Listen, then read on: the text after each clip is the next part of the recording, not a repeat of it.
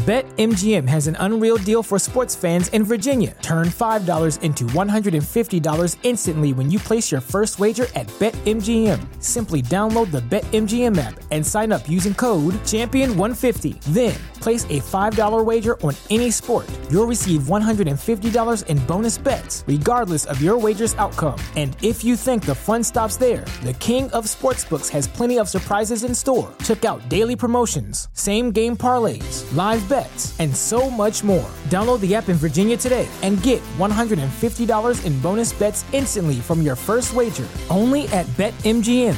BetMGM and GameSense remind you to play responsibly. See BetMGM.com for terms. 21 plus only. Virginia only. New customer offer. Subject to eligibility requirements. Rewards are non-withdrawable bonus bets that expire in 7 days. Please gamble responsibly. Gambling problem? Call 1-800-GAMBLER. Promotional offer not available in Washington, D.C.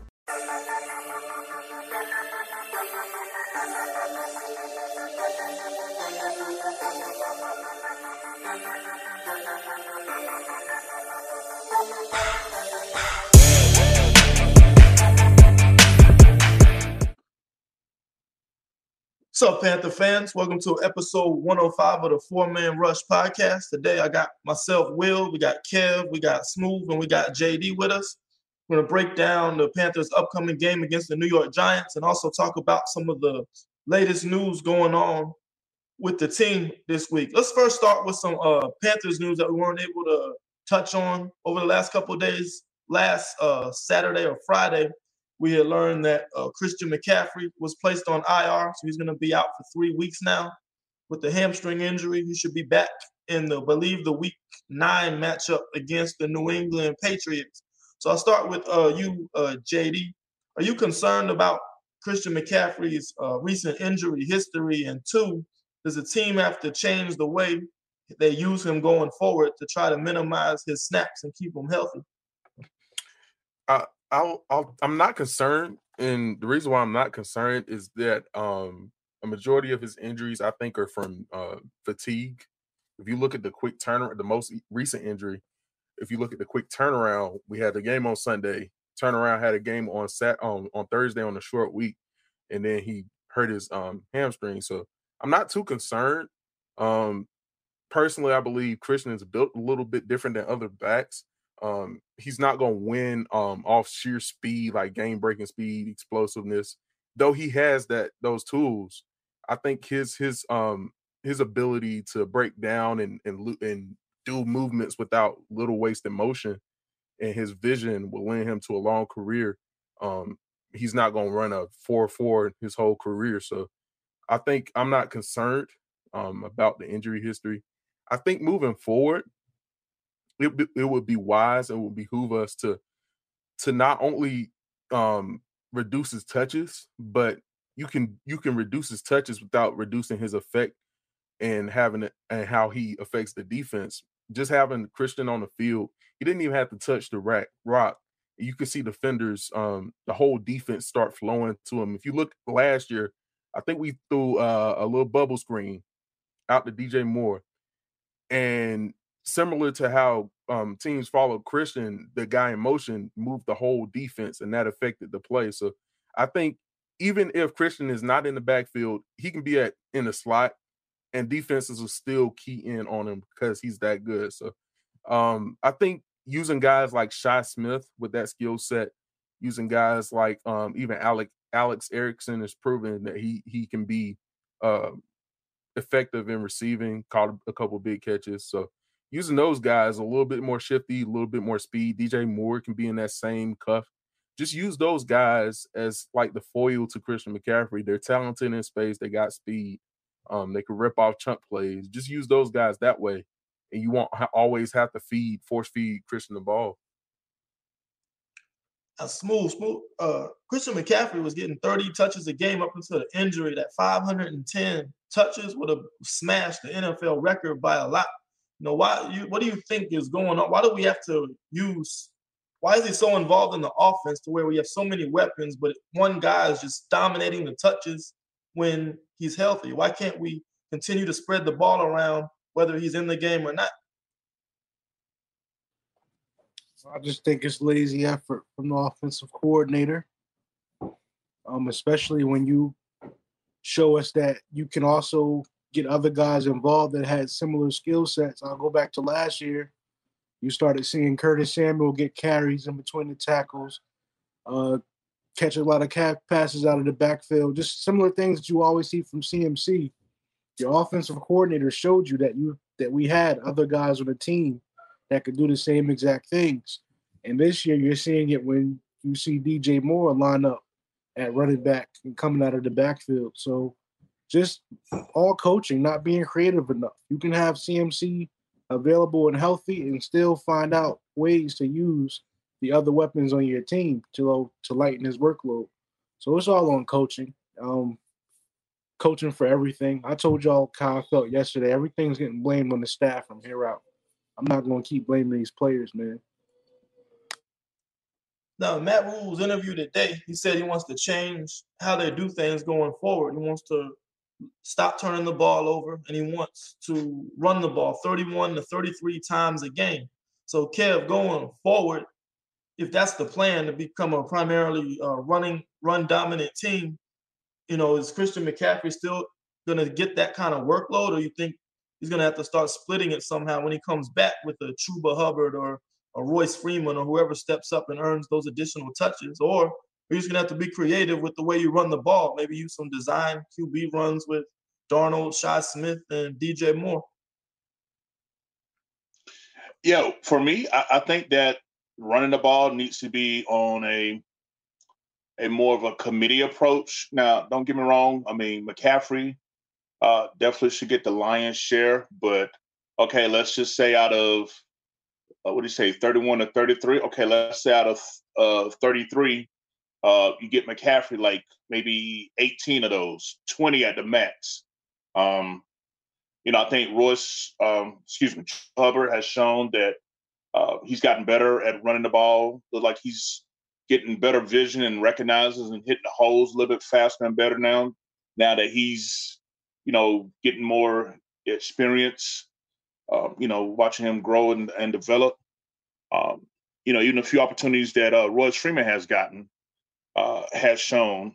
And, yesterday, particularly in the fourth quarter, Sam Darnold showed his ability to run and scramble and can potentially pick up big yards because it's not really, expected of him. So for me, I see it as an opportunity for, Matt Rule said that the Panthers without McCaffrey, don't have an identity. Well, I think that before McCaffrey even gets back, we need to start showing this type of versatility with our back so that when McCaffrey does come back, it's a seamless transition. So, I'm all for it. Now, the type of run plays that we run is crucial as well. We've seen that when we try to go, man up, try to power block guys, we get put on our ass. We get embarrassed. But, when we do a little bit more zone blocking, a little bit more off tackle, tall sweep type of plays, seem like we're starting to have some more success. That's not to say to do away with running inside, but instead of trying to, power block inside, inside zone runs. It's definitely different ways to attack. Will, a couple of years ago, you did a breakdown on McCaffrey's running game, talking about the different run schemes. One of my favorite ones is the pin and pull the pin and pull blocking scheme, where, the lineman that's uncovered, pull out and, the lineman that's got a defender in front of them or to the inside of them, they pin them down. I think that, with this offensive line being built the way that it is, I think seeing more runs with that type of blocking scheme should tend to put us in a more favorable position to enhance a more increased run and attack workload than what we're seeing. Smooth, I know we talk about our pass blocking woes. Do you think we have the nastiness up front to be a dominant run team and run the ball 31, 33 times like Matt Rule wants to do? No. I think there's smoke and mirrors. You don't overhaul your philosophy in the middle of the football season And no, I just don't think we have the nastiness nor the personnel to be a smash mouth football team. We've seen it all year. We can't even get short yardage situations to go our way without being gimmicky. So no, I don't even want to talk about that all day. We don't have the team to do that. We just don't. No. Kev, what is our? I don't know if you have it pulled up. What's our run block win rate ranking right now? I don't know if you have that on hand. And while you're looking that up, I have a question for JD. I know you've been a big fan of Shi Smith. Can he be a contributor in the run game as well as playing wide receiver?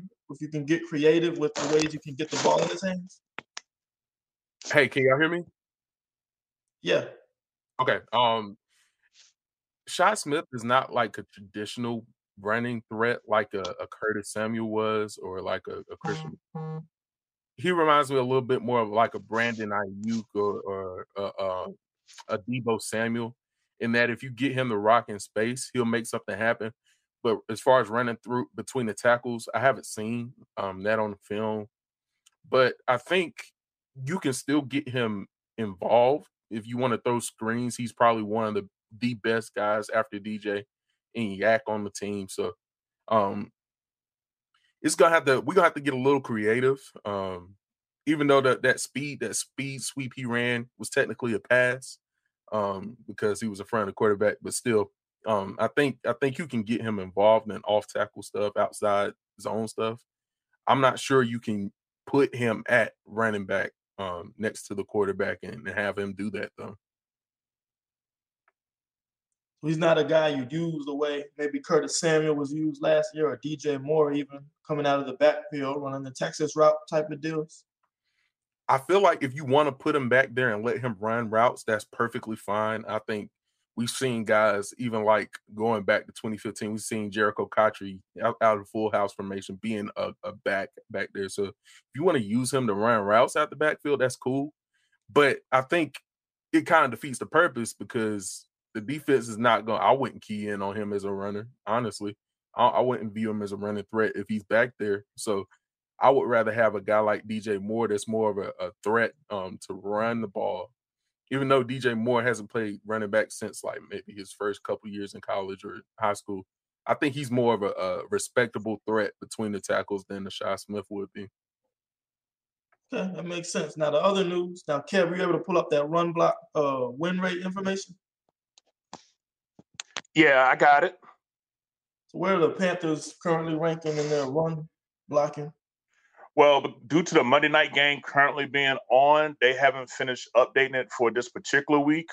But as of heading into week 6, the Panthers were 29th in run block win rate at 66%. So there you have it. So how can we really establish a consistent run game when we're not, able to consistently control the trenches? So it'll be interesting to see whether anything really changes going forward. In the first and second round. That's the answer to your question. Where you have to draft offensive linemen in the first and second round. We don't do that, so no. Right. Let's talk about a team that has now our next opponent, the New York Giants.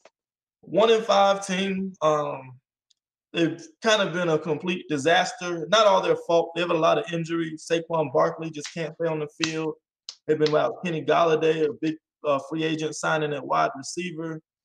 Their quarterback, Daniel Jones, is up and down, still kind of developing, getting to where he needs to be. They have a new coach. I think Joe Judge came in at the same time as Matt Rule. He comes from that Bill Belichick tree. He's what Dan Orlovsky on ESPN said. He's a Tommy Tough Nuts. And I think with those tough guy coaches, players don't respond to them if you're not winning. So you look at the Giants right now, they're kind of questions about whether the players are really responding to Joe Judge's tough coaching style when he's starting off 1-5 this year. He had a bad season last year. So we'll see where they go. Supposedly they're fired up, ready to go this week. It's a home game.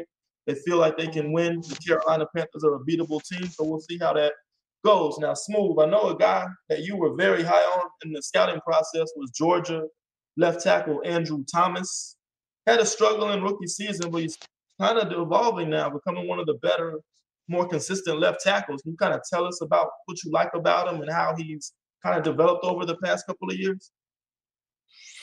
Well, it was surprising for him to have a bad rookie year because when I watched him in college, he just had all of the tools and technique. Like, just looking at him, he was like, oh, he's NFL ready. That's a rare thing to see because a lot of guys require development coming into the league. But he was like NFL ready, in full stride during his time at Georgia. And I know he did take a step back.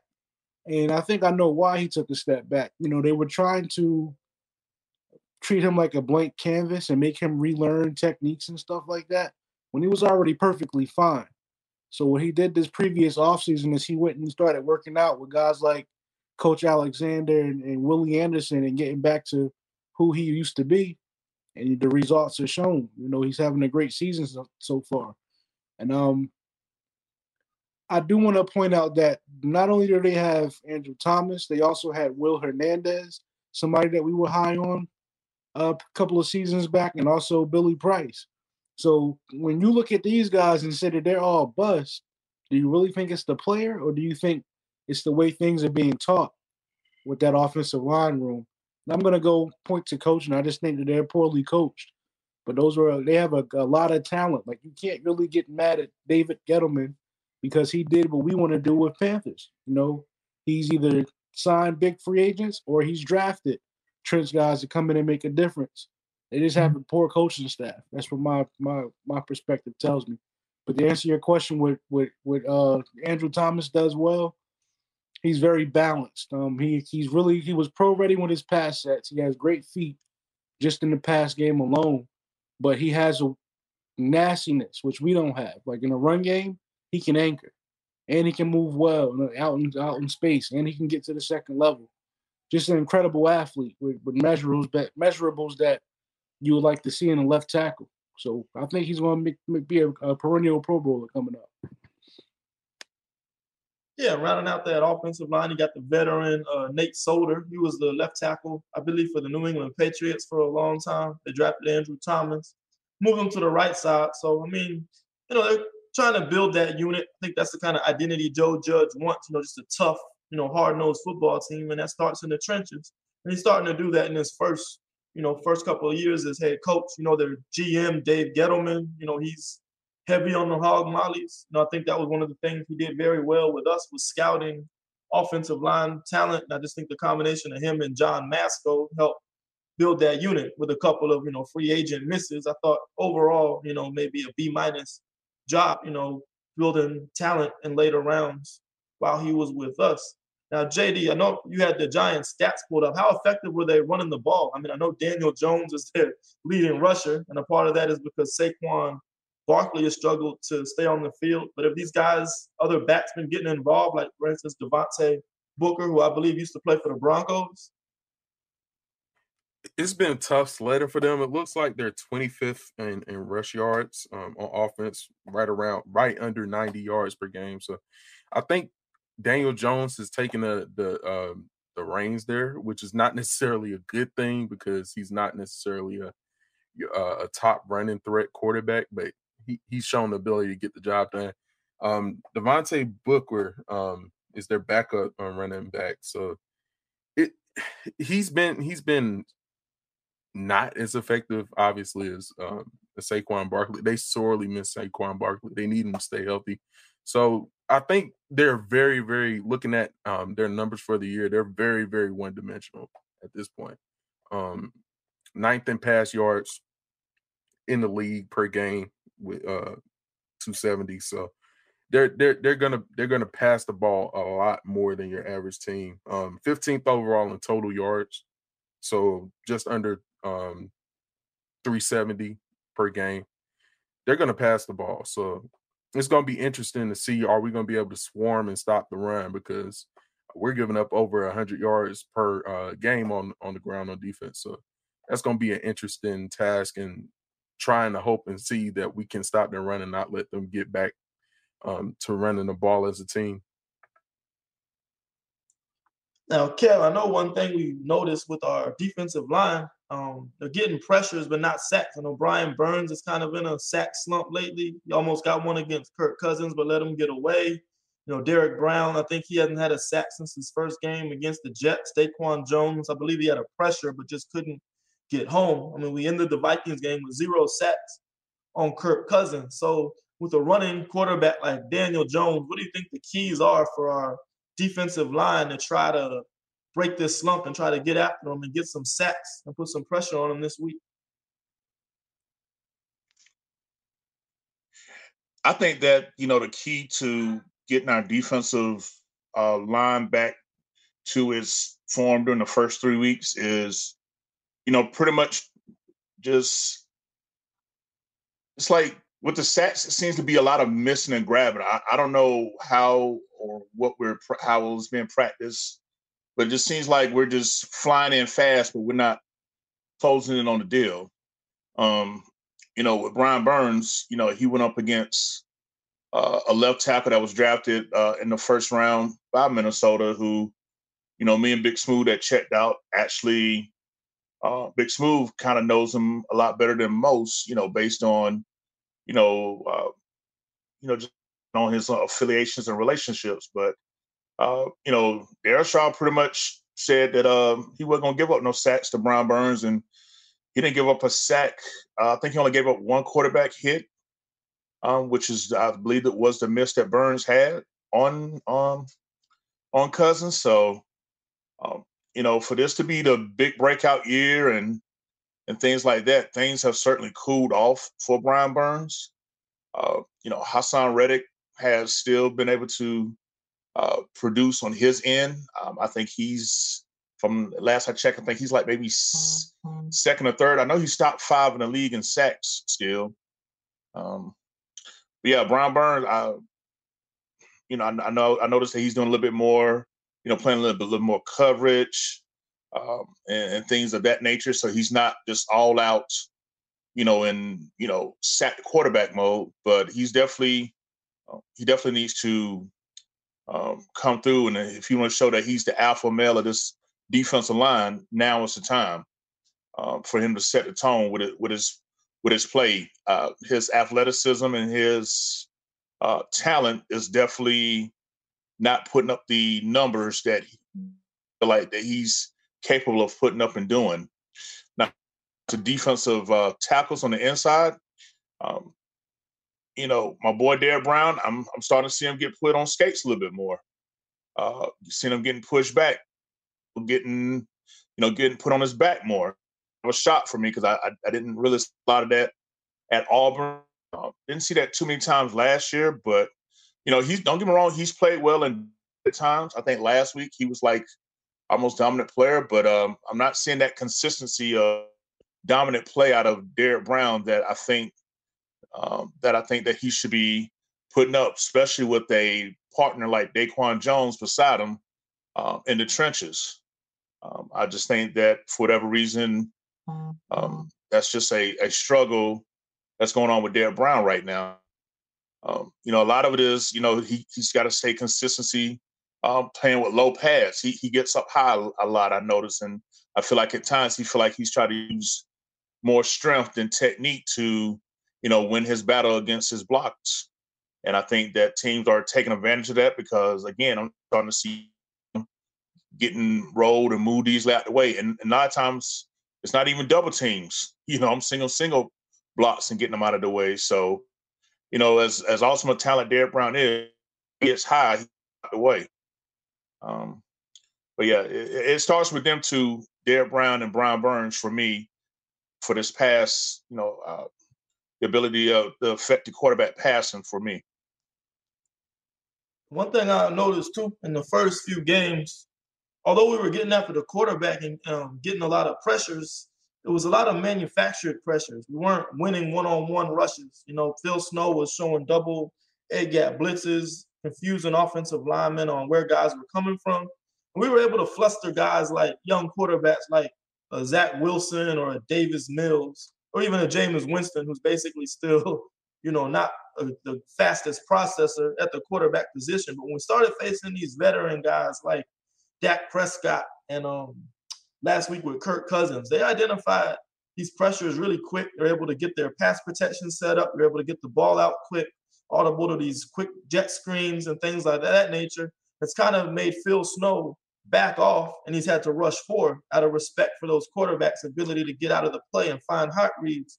So, Smooth, I know you've mentioned this before about Derek Brown. Do you notice that he needs to add a little bit more finesse or hand technique to his pass rush arsenal instead of trying to bull rush guys to generate pressure and win his one-on-ones?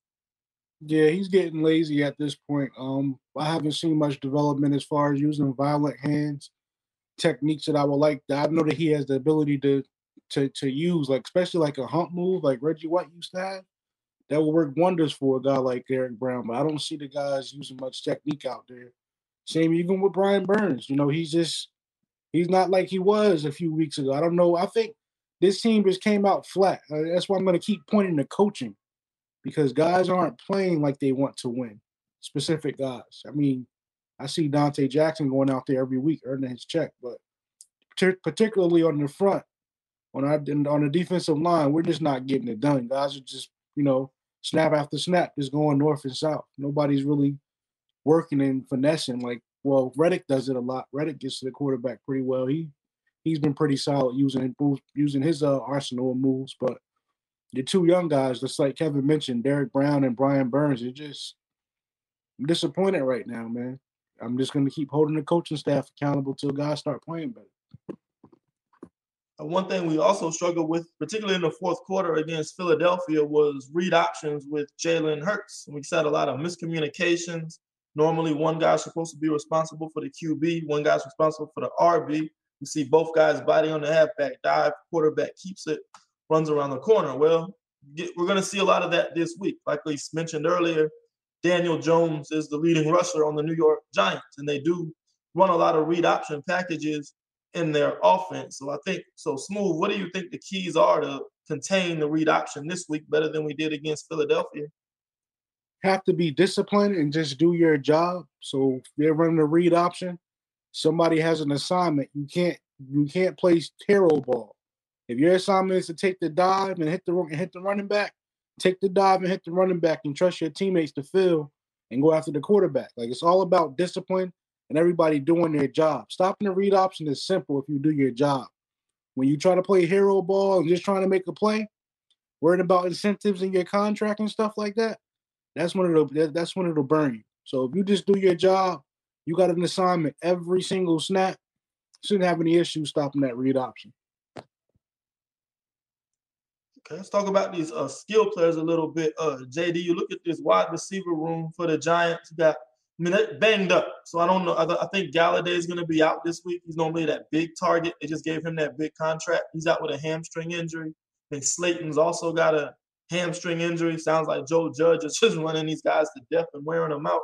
You got the whole receiver room, banged up. But even without Galladay and Slayton, Kadarius Toney was a guy we really liked coming out of Florida.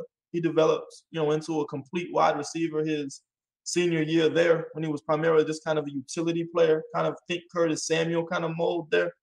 Explosive playmaker, fast, ACLs made of rubber bands, the way he can cut and change direction on the dime at full speed. And we got John Ross. Not really wasn't the player justified as that top 10 pick, but he has the fastest 40 time in the history of the combine. He got Sterling Shepard, more of a slot guy, can get open. I think he's also got a little bit of a hamstring issue, although it's not reflected on the depth chart. What's your overall thoughts on this receiving core, Jay? Do you think they're capable and can challenge us this week? I see guys that can win 1v1 on this depth chart. If you don't play sound technique, and from the top to the bottom here, they're gonna challenge us in some way. I think Sterling Shepard is their top dog with Kenny Galladay out. So Sterling Shepard, inside, outside, solid route runner, explosive, can high point the ball. Kadarius Toney is just awesome. He's been playing well. I think he's their leading receiver at this point. Out of college, remind me a lot of a Curtis Samuel, but also a Percy Harvin, in that he's a playmaker, get him the ball in space. It looks a lot like Percy on if you're sending him down the field on screens, yak monster, so you're going to have to come and tackle him if he's playing. I see Colin Johnson there, a bigger guy. Even Evan Ingram used as a wide receiver, sometimes split out wide. So it's gonna take some sound technique. I'm not too worried about it as I would be if we didn't have the cornerback room we had. Huge game by Keith Taylor last game. Even though the box score is going to show him giving up a touchdown, and PFF probably docked him some points on that. Sound technique all game long, located the ball all game long, focus. Even if he did get stacked, squeeze to the sideline. Solid technique that's just going to keep him in the play for as long as he needs to be. So I want to see him carry that over against these guys. They're no slouches, but I don't think there is a guy in their wide receiver group that can just wreck the game for us as long as we play sound technique. Yeah, I think you look at our cornerback room, the depth we got there. Remember, Stephon Gilmore is off a PUP list now, so he's eligible to play this week, and he'll probably get slowly worked in with practice. You got Dante Jackson's playing lights out. I thought he had another excellent game against the Vikings, although, he missed a tackle. You can nitpick like that. Gave up some yards after that, but, made up for it, made a good stick towards the end of the game. You got Keith Taylor playing well. You got AJ Boye was playing well until the end. I think he gave up that catch to KJ at the end of the game. But overall, that's probably the least of my worry is how the secondary's been playing. But overall, you got to like how we match up against the Giants receiving group. I think this can be another good day for our defense to get back on track. You got a young quarterback. It's not going to process and fast. Phil Snow can do some things to generate pressure, get him flustered. He's known for fumbling the ball. He's careless at times with the football. So if there's any week for our defense to get back looking like they did during the first 3 weeks, I think this is it. So now let's look at the other defense on the New York Giants. I know, Kev, you were big on Dexter Lawrence, the Clemson defensive tackle. Looks like they got him playing in a 30 front. It's kind of the 5-3 technique type instead of the nose tackle like he played in college. Can you tell us a little bit about Dexter Lawrence and the challenges he'll bring for our interior offensive line that really needs a get right game, but definitely not getting it this week? Yeah, with Dexter Lawrence, who is coming out of Clemson, he's a pretty big boy. He's someone that when you take a look at what he does on film, he's definitely has grown and developed. Had a slow start his rookie season for the Giants. Were definitely making a lot of mistakes, but you could tell that he's worked on perfecting his craft and to get better. So he's definitely a player that's, now that he's in a 30 front, because I believe before Joe Judge got there, they were in a 40 front, and he was playing more like your one technique. So putting him out there as he's listed as a left defensive end in a 30 front. I definitely think that allows him to take advantage of not only his size, but his strength and speed as well. Depending on where they line him, in 3 tech, 4-eye, 5 technique. He's definitely a player that's going to create a lot of problems. He can get movement. He can hold his own against double teams now a lot better than he used to do. Still gets up high sometimes. I have seen him a few times in the little bit of film that I've seen on him get pushed back. But for the most part, he's developed into a solid player for them on the defensive line. Smooth. It doesn't stop with Dexter Lawrence. We got Leonard Williams, who's consistently been one of the more underrated interior defensive linemen in the league year in and year out. They signed him to a big contract. We're able to keep him in free agency. You got Austin Johnson, I believe, came from the Tennessee Titans. What kind of challenges you think we're going to see from our struggling interior offensive line with Paradis? Michael Jordan, I think, actually worked his way into the starting rotation this week, and also John Miller, who's been struggling throughout the year. Going to see the same thing that we see every week. Those guys just up front getting abused. I don't see them getting better. For a guy to come off his couch and come join this team and start immediately, that tells you even how bad we are behind the starters. That tells you that there must not be enough growth in Deontay Brown or some other guys that we've been wanting to see get on the field. It also tells me that our coach is a liar because he said something about wanting to have continuity and having guys get repeat reps to make the cohesion better. How you doing that if you haven't started the same exact offensive line minus injury in 2 weeks yet? Like 2 weeks in a row, we've seen two different sets of offensive line linemen. So I guess Moton, where do you want to put Moton at? You know what I'm saying? I thought Brady Christensen played pretty well. Why wasn't he on the field? How can you build continuity and get the best group of guys out there when you're not doing it the same way every single week? That was just we're talking about the Giants here, but I just don't understand the concept of the philosophy that they're trying to establish. I'm going up against another tough defensive front. We're probably going to win some matchups, lose some matchups, but this is nothing to look forward to. Every week we're going to play a set of decent defensive linemen that are going to look at our offensive linemen like this is a get-right game. This is a confidence builder for us. So I expect to see us see the same thing we've been seeing every week, man, until we draft some guys. About these linebackers, JD, I know you follow the draft. I think Lorenzo Carter came from Georgia. He was a pass rusher, played in that defense with Roquan Smith. So he's probably going to be – he's listed as a will linebacker, but he's probably more of like an edge rusher in a, odd front defense. What do you think about these linebackers? Are these somewhere where we may have an advantage to be able to take advantage of, whether in coverage or, running at them? I think them being in the 3-4, the Will and Sam, they have some talent there. If you look at Azeez Ojulari, one of the pass rushers, I think he has like 2.5, 3 sacks, couple pressures already. Lorenzo Carter, solid, coming out of Georgia. Reggie Ragland is a guy that has come into his own a little bit recently. I think the weakness is pass coverage. I would throw at him.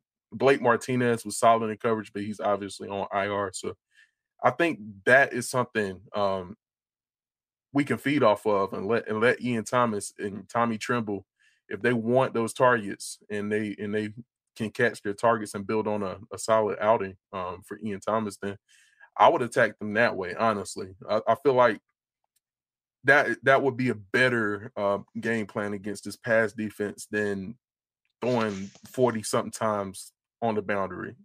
Honestly, I feel like working the middle of the field is something we've struggled to do, not for good reason with all the talent we have. So that's what I would focus on doing. I would make them cover. So, Kev, I don't know if you have a chance to watch the Vikings replay yet. How do you think our tackles held up against the Vikings duo, and how do you think they'll hold up this week against the Giants 3-4 defense with these smaller athletic edge rushers like Lorenzo Carter, getting after the quarterback? Overall, I give the Panthers offensive line this past week, I give them a C minus, just mostly because Sam Darnold, I think he got sacked 4 times. So, you give up 4 sacks. That's definitely not a good effort protecting your quarterback, even though I think a couple of them were covered sacks where he just held on to the ball too long as well. But overall, our offensive line, I saw good periods of stretches where they gave Darnold plenty enough time to be able to throw. So I think that in that aspect, I feel like they took I got to be cautious to say a small step in the right way. It didn't look as chaotic in the backfield against the Vikings for periods of time. Now, sometimes it was looking like, we can't do nothing with it, but I like to think that from what I saw live at the game, and I did watch a little bit of it late last night, I just think that, our offensive line played well enough for us to win the game. So this upcoming week against the Giants, I want to feel like this offensive line is eventually going to start taking steps to trend better. I know with Big Smooth, talking about coaching, and he's absolutely right. I'm gonna take a chance here and be optimistic, and I'm gonna say that the Panthers' offensive line is gonna not give up no more than 2 sacks and maybe no more than just 10 overall QB pressures, hits and hurries. Overall, I think that going on the road with this 3-game losing streak, they adapt this, us against the world type mentality. Now, whether that works or not, I don't know. Like I said, I'm just throwing a dart out here of some type of optimism to think that this unit is going to finally start to play better. Well, this is definitely a defensive line that I feel like, is talented, but it's not nothing to keep any offense coordinator up at night. But it's more so what we do versus, what the Giants are going to do. Because if we do what we're supposed to do, like we're taught, like they're taught being coached, then, we should have a good game against this Giants defensive line. Now to the Giants secondary. Now, Smooth, I know you were one of James Bradbury's biggest critics during his 4 years here in Carolina. Have you seen him improve since he's been in New York, playing more man coverage, new system? I think he made a Pro Bowl last year, if I recall, or was eligible for one. I think he made the NFL Top 100 list for the first time. What are you seeing from him and how he's changed since he's been in Carolina? Looks just like they're playing a scheme that better fits his skill set.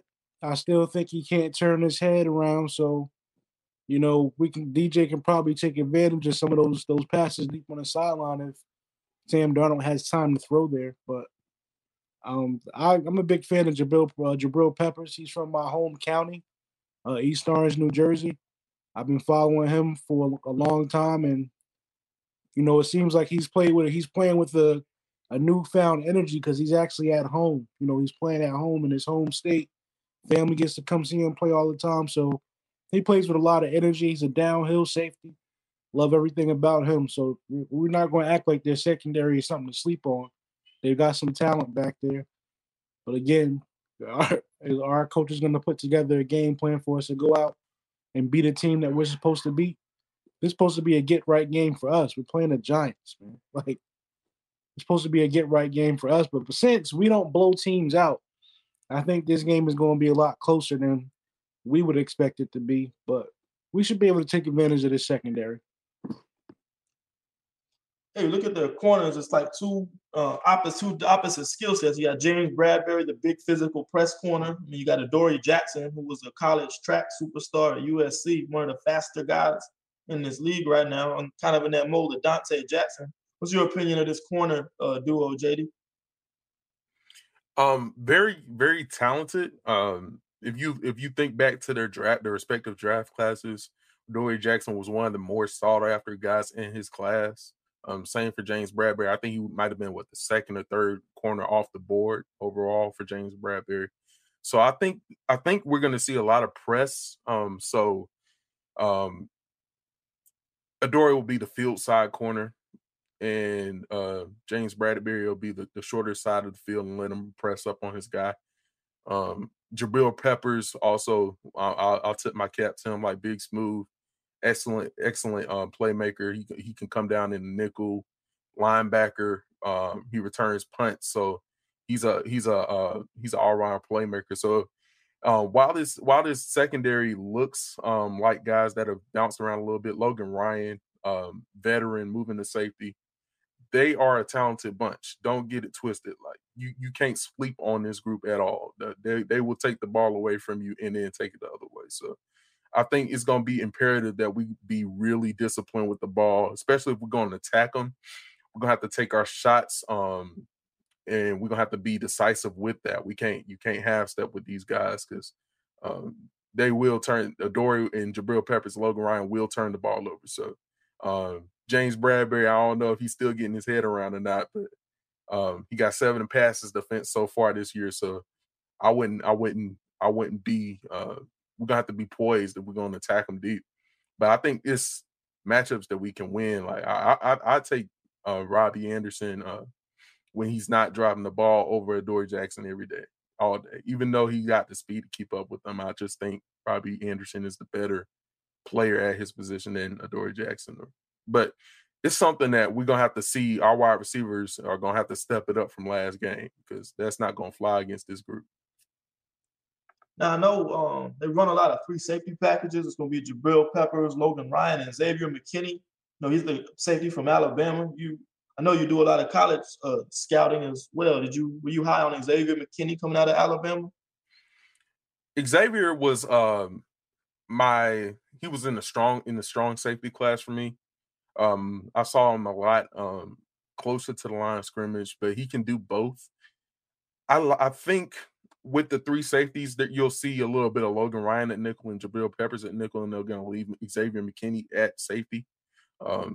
Xavier McKinney I think he has 2 interceptions, which is like tied 9th in the league right now. So very opportunistic. They'll fly around, and all 3 of those guys can fill the run when need be. So this safety group, I actually like their 3 safety looks. I wish we were running a little bit more. Just because it gives you a little bit more versatility in covering your tight ends and fitting the run, because most teams carry a smaller nickel as their third corner. It makes a little bit more sense to have like a Jabril Peppers on the obvious rundown or against a heavy offensive line or a run-heavy formation for that offense, to have that guy, that extra guy out there that can play like a linebacker. So it's going to be interesting how we attack these 3 safety looks, and I hope it gives Phil Snow some ideas as well, because with our guys, we got Sam Franklin, Sean Chandler, both playing relatively well. Jeremy Chin, you can roll Jeremy Chin down and have him play nickel. You can roll Sam Franklin down and have him play nickel. So very, very, very similar to what we like to do on defense.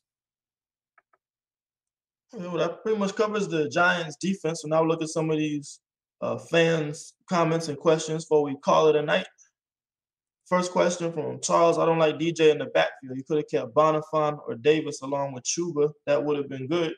Problem with that is we saw Chuba in the passing game. He had a couple of drops the last couple of weeks. So if he can't consistently, get open and catch the ball out of the backfield, what good is he, on third downs trying to, run those Texas routes and create mismatches? You got to catch the ball first and be more consistent with his hands. So I think that's where DJ comes into play. And that category is you put DJ in the backfield, you create a mismatch, you motion him. Now Darnold can identify whether it's man or zone coverage, find a matchup he likes, and take it from there. I mean, if you saw, I think it was the Eagles game where DJ came out of the backfield and scored on that Texas route as a coming out of the backfield. It was either that game or the game before. Right. So, I mean, I think there's a lot of advantages in doing that, especially since, you're trying to replace Christian McCaffrey's production. That's kind of his bread and butter. We don't really have a running back in there that can handle that now. Anyone else want to comment on DJ being used in the backfield like that? I would much rather prefer DJ versus a linebacker than DJ versus Darius Slay. If we just, I think people get into this wide receiver one mindset where DJ can go up against the other team's best corner. We've seen him dust Marshawn Lattimore. We've seen him have his way with Kevin King and Jair Alexander a couple times. It's about winning, bruh. If you can get away with forcing a linebacker to cover your best receiver in any circumstance, that should be your play, especially for an offense with no offensive identity. I think motion them out as much as we did versus the Eagles was stupid, because I would much rather have DJ Moore running a Texas route or option route versus any linebacker in the league than versus Darius Slay. That's just my opinion. And I feel like we get way too cute with matchups. Just run what works, and that would have worked every time if we're trying to replace that production Christian gave us. What you remember last year was Curtis Samuel. Joe Brady would go 10 personnel and put 5 wide receivers in the game, and then Curtis Samuel in the backfield. And now the defense responds to 10 personnel with what? Their dime package. And what the dime package can't do, defend against the run. With Curtis Samuel, he's a running back too. So you kind of have a hybrid player in there that can create mismatches. So when, you have your 10 personnel against dime package. You can audible to a run play. Now you just get those big bodies on that second and third level on those small DBs and, run the ball right at them. That's when you saw Curtis Samuel able to run through tackles. He ran over Keanu Neal and, in the box. And I think we had a lot of success doing that last year as well. So maybe, he's showing DJ in the backfield is possibly, maybe that's something he'll do later on, especially while Christian McCaffrey is still sidelined. So we'll see if they find ways to use personnel packages to manipulate the defense, get them in the look they want, and try to take advantage of that. Let's see. Teams are now scheming for Burns and Reddick. I think it's more about quarterbacks are adjusting to the pressure packages than teams specifically scheming for those two guys. I mean, they may see a running back chip on his way out, which will slow down that speed rush. So they may have to, win with power more so than try to speed around the edge. Because if you have that back chip you, now the tackle doesn't have to be as aggressive and riding you out around the pocket. I think that's one thing you've seen. But I think it's more about the first 2 weeks we played a lot of young quarterbacks that don't pick up the blitzes, don't pick up the hot reads. So when you mix up those pressure packages, mix up those coverages behind it, they get confused. They end up holding the ball too long. Now those blitzes and pressures get home and you're able to get them under pressure, get sacks, and confuse them all game. But when you get a Dak Prescott, you get a Kirk Cousins, now it's another ball game because Dak and Kirk aren't going to sit in that same play. They're going to kill the current play, audible to a hot route. And I think Kirk Cousins specifically did a great job of that. When we saw Dak Prescott, when he saw us load the box and try to run a blitz, he did a 5-step drop and threw a deep ball to Amari Cooper and caught us in one-on-one coverage on the outside. You saw Minnesota use a lot of play action, throwbacks, crossing routes to try to attack man coverage. I think as you play more advanced offensive coordinators, more creative, who have man beaters, you play more wide receivers that can win one-on-ones, more quarterbacks that can identify pressures, set protections, and get guys where they need to be, the less effective those blitzes that Phil Snow's running at them are going to be. Now, it's going to be interesting this week because you're going to see a quarterback that can run. And what happens when you play man coverage against a running quarterback? Your defense has your back turned to them. So if you don't get home, you're going to leave a lane open and Daniel Jones can get 10, 12 yards on scrambles. So I think, again, Burns and Reddick have to be, aware of both, not only getting up field and getting after the quarterback, but containing them in the pocket so he can't get out and make it kill you with those scrambles, especially on those third downs. Anyone else have anything to add to that? Yeah, earlier in the year we were playing with leads. We haven't been playing with leads lately, so our young guys like Burns and Reddick, they can't pin their ears back and just go after the quarterback. So I think that's the big part of the reason why you see the drop off in production the last couple of weeks.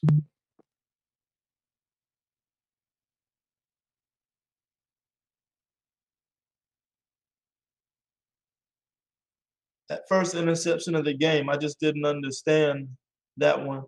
I mean, it is what it is. I mean, I think Darnold's probably more mad about that interception than any of us are. Rule was talking in his press conference today. Sam has to play better. Guys around him have to play better, and we can't turn the ball over.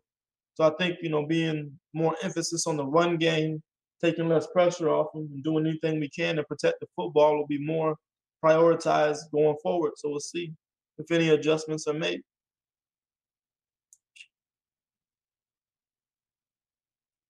Why are we signing a long snapper and punter and not O-line? We didn't sign a long snapper. It was just a workout. They were working out punters because Joe Charlton on IR, or is he just injured? Or was he ever placed on IR? Do you know? Not sure about that, but I think he just got hurt. All they're doing is working out punters to replace Joe Charlton. So if you work out a punter, you just need a guy to snap him the ball. So we're not signing any of those guys. But no, J.J. Jensen's job is safe. Yeah, he's on IR, Will. Oh, Charlton's on IR? Okay. I'm pretty sure, yeah. Offenses are scheming to slow down Reddick and Burns. A lot of this is just that we counter. Yeah, that's what we touched on earlier. During the first few games against Zach Wilson and Davis Mills, even Jameis Winston, we were doing a lot of the double A-gap pressures. Some guys would blitz, some guys would not throw off the pass protection, confuse the quarterback. But now when you got quarterbacks that can identify that and see, they don't have enough blockers for your blitzers, that's when they're audible. And that's when you saw Minnesota run those quick screens. Like early in the game, for example, Kirk Cousins saw a loaded box, saw us bringing a blitz. He audible to that quick screen to, I want to say it was Adam Thielen. And Dante Jackson came up, missed the one-on-one tackle. Thielen ran for 30 yards. So quarterbacks that are smarter, higher IQ, as we play those guys, they're going to have more of an answer for Phil Snow's pressure packages. So I think it's just going to come down. Guys got to win one-on-one. You can't continue to manipulate, manufacture pressures. Guys got to be able to win their one-on-ones. We have to be able to pressure with 4 better than we have. I just think we've been very ineffective at getting pressure with 4 guys.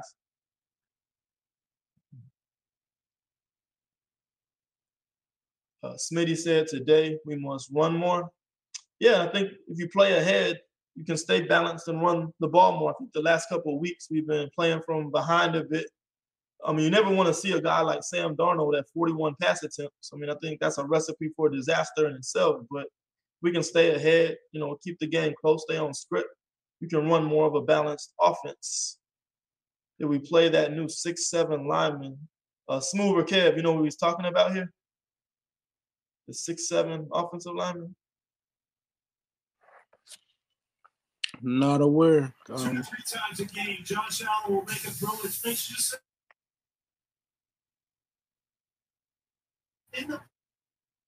Back. You know who the 6'7" lineman he's talking about is?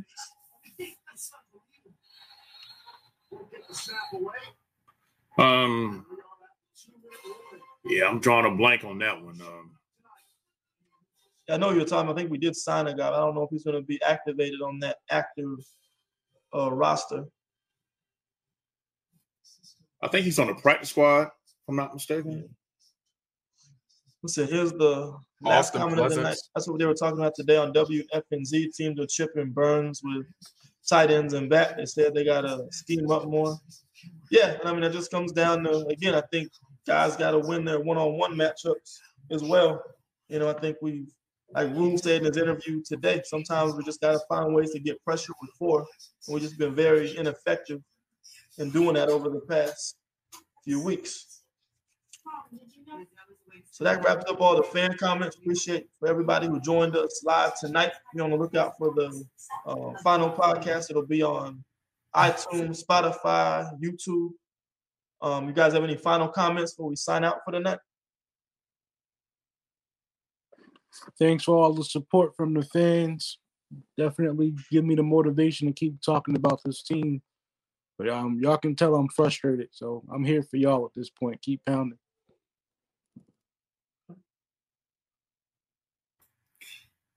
Yeah, as always, want to make sure we always let our fans know that we thank them and we appreciate them, the support in and out, no matter what. I know it's getting frustrating. We're frustrated. It's frustrating breaking it down and watching it and having to talk about it for long periods of time. But, this is what we signed up for. So, if we can celebrate the good during 3-0, we gotta diagnose and break down the bad during this 3-game losing streak.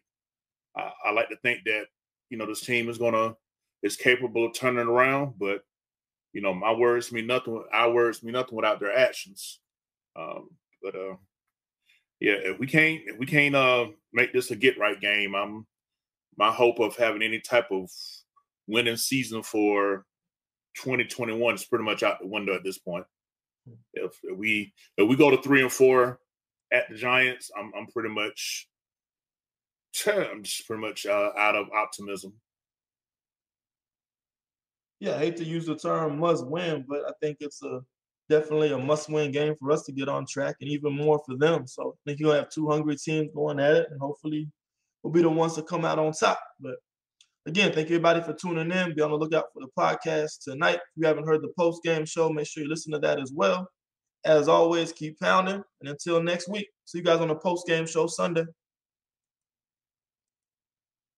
BetMGM has an unreal deal for sports fans in Virginia. Turn $5 into $150 instantly when you place your first wager at BetMGM. Simply download the BetMGM app and sign up using code Champion150. Then, place a $5 wager on any sport. You'll receive $150 in bonus bets, regardless of your wager's outcome. And if you think the fun stops there, the King of Sportsbooks has plenty of surprises in store. Check out daily promotions, same-game parlays, live bets, and so much more. Download the app in Virginia today and get $150 in bonus bets instantly from your first wager. Only at BetMGM.